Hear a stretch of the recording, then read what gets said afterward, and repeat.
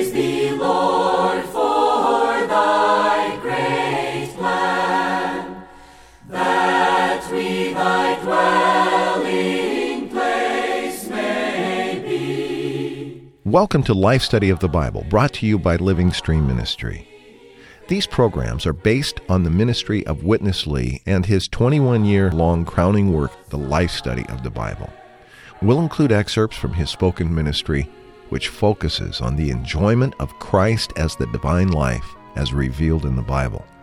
We hope that through these studies you'll be brought into a deeper enjoyment of the Scriptures and of our dear and precious Lord Jesus. You can contact us by sending email to radio@lsm.org or reach us toll-free, 888-LIFE-STUDY. Now, let's join today's program.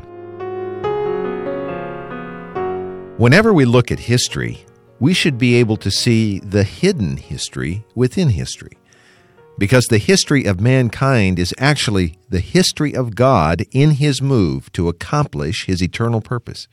He created man for this purpose, and from that day unto the present day, God has moved in, through, and with man, first to redeem, and then to form His redeemed into His corporate counterpart, the church. The Old Testament prophet Ezekiel describes this move as the move of a great wheel, turning upon the earth as God moves ever closer to His ultimate goal. Even as we read the history of His people Israel, we need to see this move. Bob Danker has joined us as we come again today, not just to the book of Ezekiel, but specifically to the book of Joshua, where we see his move about ready to take a major advance, don't we, Bob? Yes, Chris, this is a marvelous portion in the book of Joshua concerning God's move on this earth to carry out His economy and how we, as God's people, can be one with Him and coordinate with Him to accomplish His eternal purpose.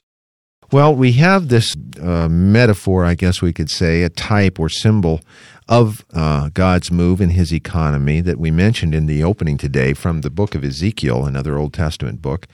And here it's referred to, as I mentioned, the move of a great wheel. Let's look at a couple of these verses, I think, as a good backdrop for the program today.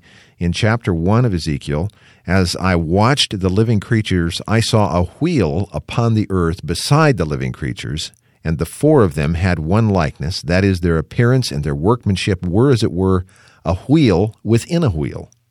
And whenever the living creatures went, the wheels went beside them. And whenever the living creatures were lifted up above the earth, the wheels were lifted up also. Wherever the Spirit was to go, they went. Wherever the Spirit was to go. And the wheels were lifted up alongside them, for the Spirit of the living creatures was in the wheels. Quite mysterious language. But it does represent, if we get into the whole prophecy there of Ezekiel, we really do see this is a clear reference to God's move on the earth, even Christ in His redemptive work, and then beyond to accomplish His ultimate purpose, which is all wrapped up in concerning the church, isn't it? That's right, Chris. And in the Old Testament, the best type of the church, of course, the children of Israel, the nation of Israel. And that's what we'll see today as we get into this life study from Joshua. Why don't we join Witness Lee for the first portion? God's economy is made concerning Christ first, and concerning His counterpart second. And the counterpart is the church as His body. And the consummation will be firstly in the millennium, the New Jerusalem. So the New Jerusalem will be there in 1,000 years. But after that, the New Jerusalem will come to its full consummation. The Bible, as God's divine revelation, presents to us a full picture from God's creation of the universe to the consummation of the New Jerusalem. The first two chapters of the Bible are on God's creation, with man as the center. Then the last two chapters of the Bible, you have the new heaven and new earth. The old creation will be altogether renewed to be the new heaven and new earth with not just one person, but with a corporate entity. That is the corporate expression and manifestation of the triune God mingle with all his redeemed people for eternity. That is the New Jerusalem. This is the Bible. In between the two ends, from Genesis 3, even to Revelation 20, lots of things happen, tragedies, again and again. But regardless how much is here, that is all together linked with God's economy. Bob, this was a presentation really didn't have anything specifically to do with Joshua, but it's one of those very helpful, expanding views to see the Bible in this kind of way. You have the first two chapters referred to in Genesis, the last two chapters in Revelation as the bookends of the Bible, and of course those are all four significant chapters because they're the only ones in the Bible where God's enemy is not present. And you really see God in man and his creation and then the ultimate consummation, and it gives quite a context to view the divine revelation, doesn't it? Oh, it gives us a tremendous overview, I would say, of the entire Bible.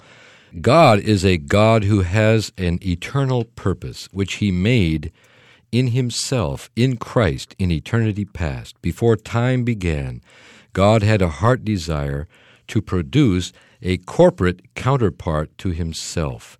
Having such a heart desire, he made a plan to dispense himself into his chosen people, to mingle himself with their humanity, to make them, in this age, the church as the body of Christ, but ultimately to make them the New Jerusalem. This was in God's heart before time began. In Genesis 1, God began to move, to accomplish what was in his heart and what he had planned. The first step he took is described to us in the first two chapters of Genesis. First, God created the heavens, the earth, so many living things, and finally, he created man in his image and with his likeness, and he commissioned this man to subdue the earth, to take over the earth for God and for God's dominion, God's kingdom. That was the beginning of God's move. What happened after God created man? We know a tragedy came in. Right. Satan came to deceive this man. Right. And man was captured by Satan. And Satan usurped man. And through man, Satan usurped or took control of the entire earth, which God planned to have for his kingdom. The earth, with man created by God, became the kingdom of Satan. This is a great tragedy, but this didn't stop God. That's right. God didn't abandon his purpose. He never gave up. He just kept moving. He kept moving. And so as you read through the Bible, from Genesis to Revelation, you see this move of God. Eventually, at the end of the Bible, what do we see? God obtains the desire of his heart. He obtains a corporate expression of himself, the very mingling of himself with all his chosen ones throughout the ages, beginning from Adam all the way through the New Testament age. God gains the New Jerusalem. So the entire Bible, as you pointed out in your introduction, is the history of God in his move to accomplish his eternal economy. And this history involves man very much. So in the beginning here, these first two chapters, we see man created as God had in his intention with his image to express him and with his dominion even. And then that purpose at the end of the Bible has been fully now manifested, the New Jerusalem being this great corporate entity God composed with his redeemed believers. And along the way, all of the history of Israel, all of the steps of Christ, all of the acts of the apostles, it's all fit in to this end, to this ultimate consummation that he has as an outcome. And so the Bible then becomes a book with great unity rather than a lot of isolated stories and biographies. But to see it in this light really changes not only our understanding, but I would say also very much our appreciation, doesn't it? Yes, Chris, the Bible becomes a whole book which portrays to us one thing, that is God's economy with God's move in man, with man, through man, to carry out his economy. And in that move, we certainly cannot neglect the children of Israel as something that very much incorporated in God's move, both in the Old Testament in that dispensation, but also as a type and a picture of even how he is moving today in the church. So I think once again we're painting a kind of a backdrop here, a background to understand and really get into the book of Joshua. Why don't we go back to Witness Lee? God's economy in Ezekiel 1 is likened to a great wheel with a hub at the center and with a rim at the circumference. The hub signifies Christ at the center of God's economy, and the rim signifies Christ's counterpart, the church, consummating in the upcoming New Jerusalem. Then, how about the spokes? Well, Christ is every member of the new man. So the hub is Christ, then believers, as members of the hub, they spread. And the spreading are the spokes. Through the spreading at the spokes, they reach at the rim. That is the consummated body of Christ as the New Jerusalem. This wheel is not just the economy of God, but also the moving of the economy of God. From Genesis chapter 1, this great wheel began to move. From that day, the move of this great wheel, the move of God's economy, has never stopped. Okay, now, in the book of Joshua, God's move has reached to a point. By that time, on this entire earth, every part is full of idols, full of demons. In a sense, to some extent, God has been chasing away from this earth, which he created for himself. Look at that situation. Every inch of the earth has been possessed, occupied by the idol worshippers, by the people who are filled with demons. But there was a little circle, which is called God's elect Israel. 2 million. They were there, waiting to take the land, to possess the land. But the land was what? Was full of giants, idol worshippers, demon-possessed. All the Canaanites were this kind of persons. How to take the land? The land was fully occupied. Think about it. This was the situation.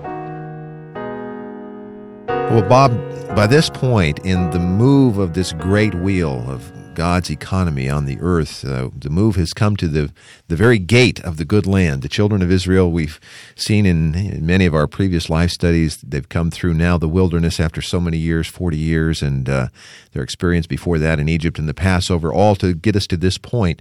But this land they're about to occupy is full of these well, all of these negative things that God pointed out. So the situation on the earth, on one hand, doesn't look very promising, does it? Oh, it certainly doesn't, Chris. Actually, at the time that Joshua had brought the people of Israel to the border of the good land, the situation on this earth was absolutely against God. Satan had usurped mankind through the fall. And this is described very much in the previous books, especially in Genesis. Eventually, man rebelled against God at Babel and was scattered over the whole earth and began to worship idols. Even Abraham, who was called by God to be the father of the nation of Israel, he also, with his family, was an idol worshiper at the time that he was called by God. So when God called Abraham, he took a great step to gain a new race of human beings who would then collaborate with him, be one with him for his move on the earth. And yet it took how many years before Abraham became that nation? And when that nation was finally created or produced, what happened to them? They became slaves in Egypt under Pharaoh. So God still had nothing on this earth. He had a chosen people, but those people didn't have any place on the earth that was theirs, a land where they could live and they could be and establish the kingdom of God. So God brought them out of Egypt through the wilderness. He had already promised that he would give them a land, right? He promised Abraham, and he promised all Abraham's descendants that he would bring them into a land. That land was not only for Israel to have a place to live and be a nation, but that land was a piece of earth that would become God's kingdom, God's possession. You see? So when the children of Israel arrived with Joshua at the gate of the good land, God didn't have 1 inch of territory on this earth that he could call his own. He was the God of heaven, but not the God of earth. But he had gained a people whom he had formed into you may say an army, a coordinated unit to cooperate with him, to enter into this promised land and take possession of it for him, not only for them, but for him, so that the wheel of his economy could move on, could advance. Bob, the story of Joshua, of course, is an inspiring one. I think we all remember back to how Joshua returned with Caleb, the only two of all of the spies that went in to scout out the land. And they, too, uniquely had the good report, where the rest were giving the reports of the giants and how dangerous and difficult this would be, and they could never do it. But this is how the wheel of God's economy moves. It seems like God presents us with a situation where, for us as mortals, impossible. And that must be how the children of Israel felt here. This is an impossible situation. But this wheel implies the whole principle of incarnation, as I think we'll see throughout this life study of Joshua. That is God working in, with, through man to accomplish his desire. And that's really what we're about to see, aren't we, as the children of Israel prepare to enter in. That's right. It is quite a marvelous picture here. God has a people on the earth to be one with him so that he can move to carry out his eternal plan. Let's go back to Witness Lee.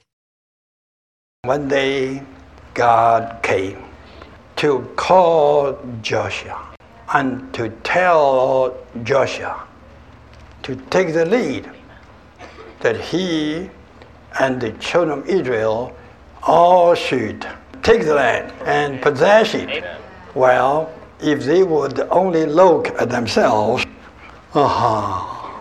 we look, all the women, all the children, all the old ones, all the weak ones, how could we take the land occupied by the giants? Is there any possibility? Yes, there was. The possibility was the unique God. Amen. But for him to move, he needs a people to cooperate with him. My elect, my Israel, you have to know, you don't need to do anything. You just cooperate with me. I'm motivating the wheel to run. You just be one with me. You go. You get it. You possess. I will slaughter all the idol worshippers through you. I will slaughter them, but you have to go.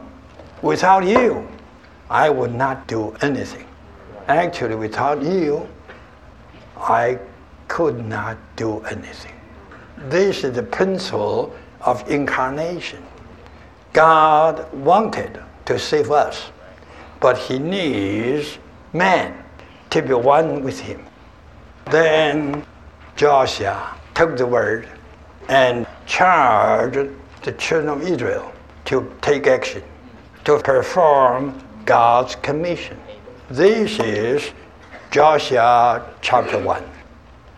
From Genesis 3, in every generation, in every age, this great wheel has been moving, sometimes quite slow to such an extent we could not be patient. And sometimes it is really fast to such an extent we cannot follow. This wheel is moving. Bob, it seems like such an impossible paradox here. On the one hand, we can't do anything to overcome these obstacles, but on the other hand, God won't do anything if we don't cooperate. How do we put this puzzle together?